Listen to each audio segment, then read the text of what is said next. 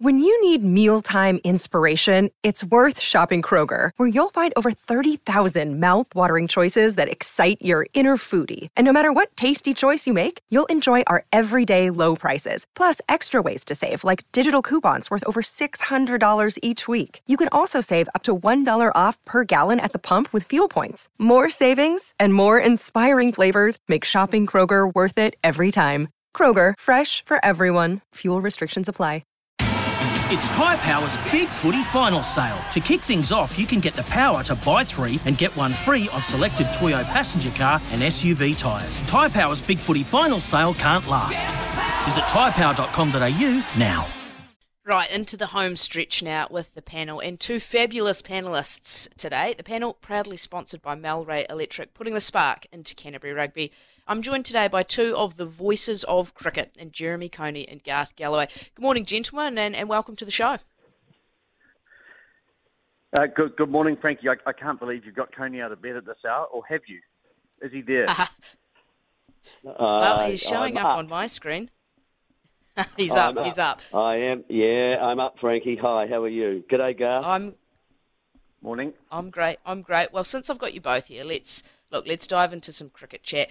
Jeremy, I'll start with you. The Black Caps. Look, yes. Do they just have a mental block against Australia? What is going on there? Well, that's a big question, Frank.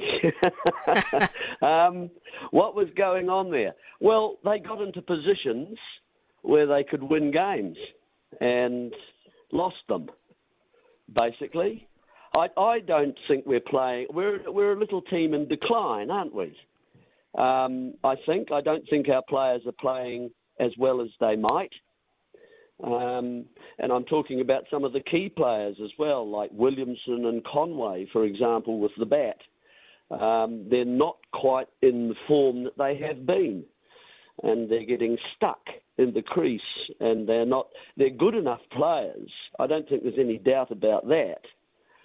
But good players, I think, Frankie, can hit a good ball for a run. In other words, they manipulate themselves around the crease in order to get it to the leg side, and they force the bowler in the end to bowl wider of off stump, and a cut comes in or a drive comes in and so on. But they are unable to do that at the moment. And I mean, I'm not saying the conditions were overly easy.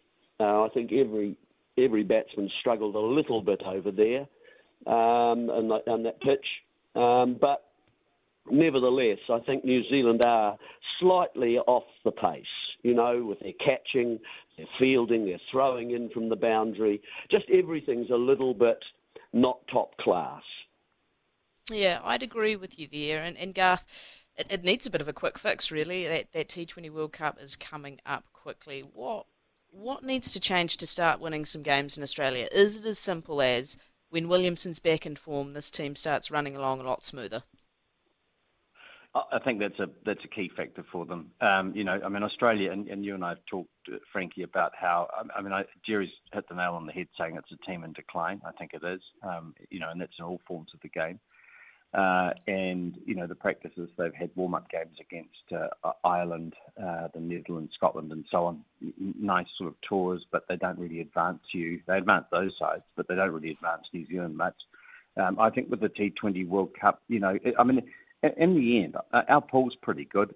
England and Australia, look, obviously you've got to win one of those games. Afghanistan, they should beat. Ireland will probably get into it, and Sri Lanka will top Pool A and get in. So in Australia, it comes down to 2 games, really, Australia and England, and winning one of those to get through to the semi-finals. I think that a huge amount rests on Williamson with the bat, and Jerry's highlighted the fact that, Coney is not scoring runs. Guptill looks to be struggling and spluttering a little bit towards the end of a very good career. We've got quite an inexperienced side. Players like Allen haven't played a lot of international cricket. So, I'd love to see them do well. I think you can put your house on the fact they'll lose to Australia in the game against them, and then the game against England will become absolute key. But they need to somehow find a way to win again, and they got themselves into positions in Australia. And then, I'm afraid they really appeared to be choking when the pressure came on against them. Yeah, it did seem to be a bit like that, and hopefully we don't see too much of that T20 World Cup. That side has been named. Any surprises in there for you, Jeremy, or pretty predictable? Usual suspects, I think, Frankie. I mean, that's what Stead calls a settled side, isn't it? I think, pretty much as expected. I have a few little questions. I've mentioned a couple already about the batsmen. Say, for the bowling, and Australia's generally a place with a bit more bounce, harder grounds, larger grounds. I do hope they push the boundaries out for this tournament. I think that Bolt obviously is our number one bowler, and that's a whole issue in itself now that he's not centrally contracted. Yeah. Southey, a little bit of a question about his pace over in Australia. 130k, I don't think will do it. And is he quick enough over there? He just looks a bit lacking zip and looks a bit fatigued to me, actually. And then Ferguson and Milne, the other two. Milne, I hope his injuries are gone. Apparently he's going to be fit for the pre-tournament in Christchurch. Ferguson looks to be going for a few. Santner and Sodhi is a bit of a question mark for me in Australia. I think he's our best wicket taker in sort of T20 stuff. But I just think he's more an Asian kind of bowler, UAE, Pakistan, India, West Indies, those kinds of territories. And I think the bounce, we'll wait and see. I mean, I don't want to be a soothsayer of doom or anything like that, but I just have a question mark about him a wee bit over there. And then I've got a question also about the number 8 position. Who bats there? Because number 8's become a key power player. And I don't know quite who New Zealand are going to play at number 8 after Santner at 7, who's actually improved his batting a bit. So, it looks like it's going to be Guptill and Conway, although, they've used other openers there. And do you throw Finn Allen, who's got a strike rate of 156 in there for a start, and push Conway down and Williamson down perhaps, one of those positions? Mitchell. Then you get into the power players, Mitchell and Phillips, perhaps they're 140 and 133 for strike rates, and Neesham 170. Then you're down to Santner 135.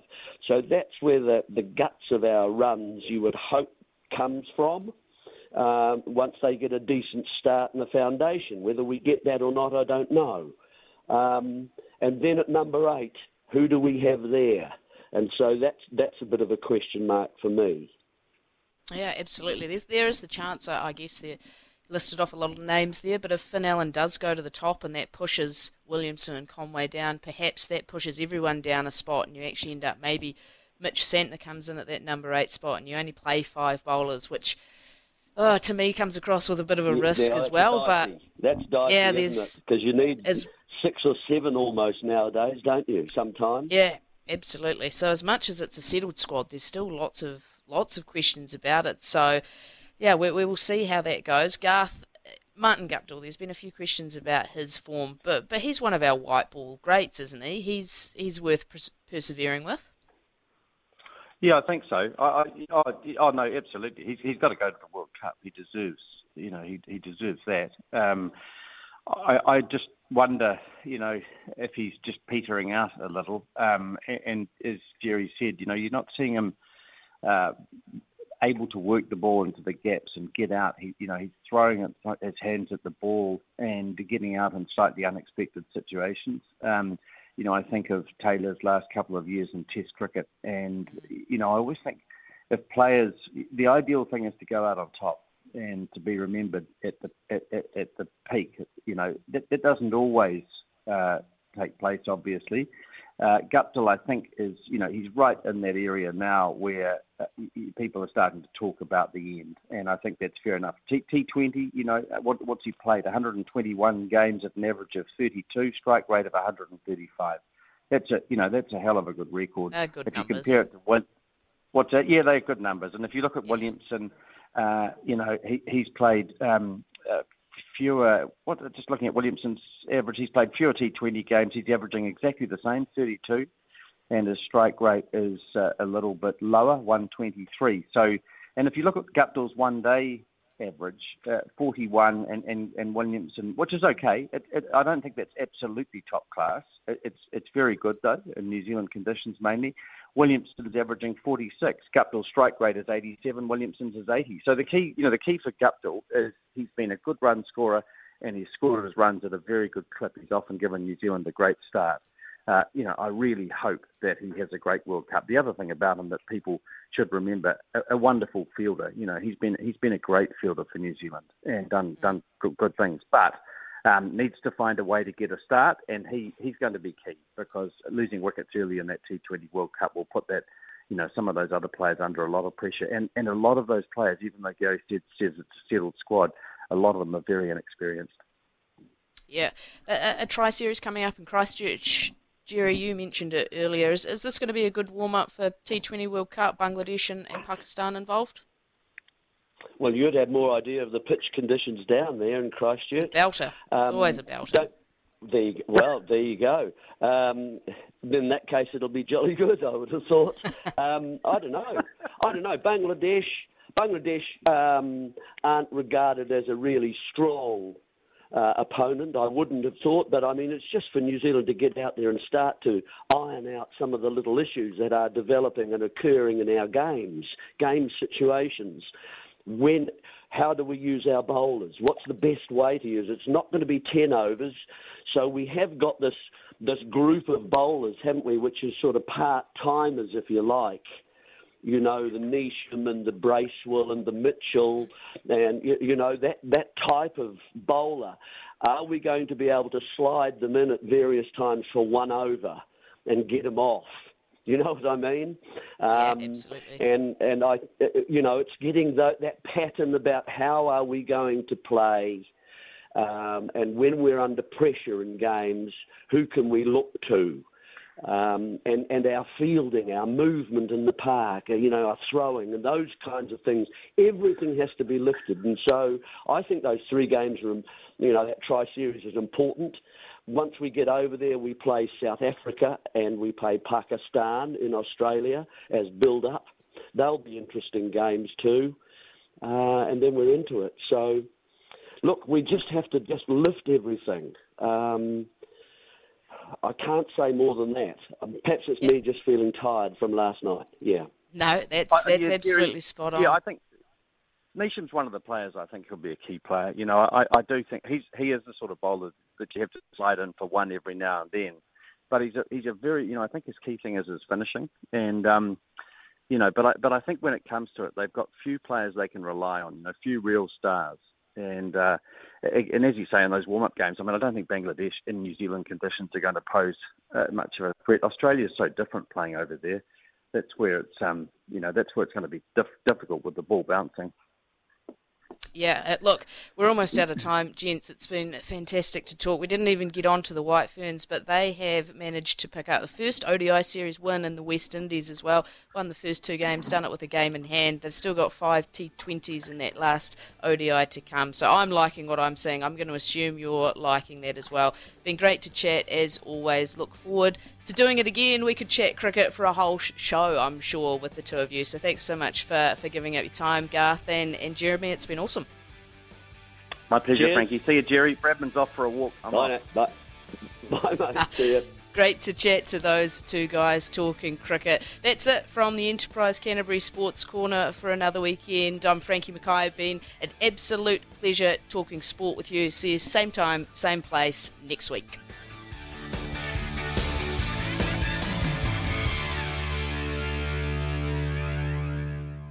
Deck maintenance isn't fun. Move the furniture and barbecue, sand and prep, paint, seal, or get a low-maintenance Trex deck. The only colour fade you'll have to deal with is watching the sunset. Trex, the world's #1 decking brand.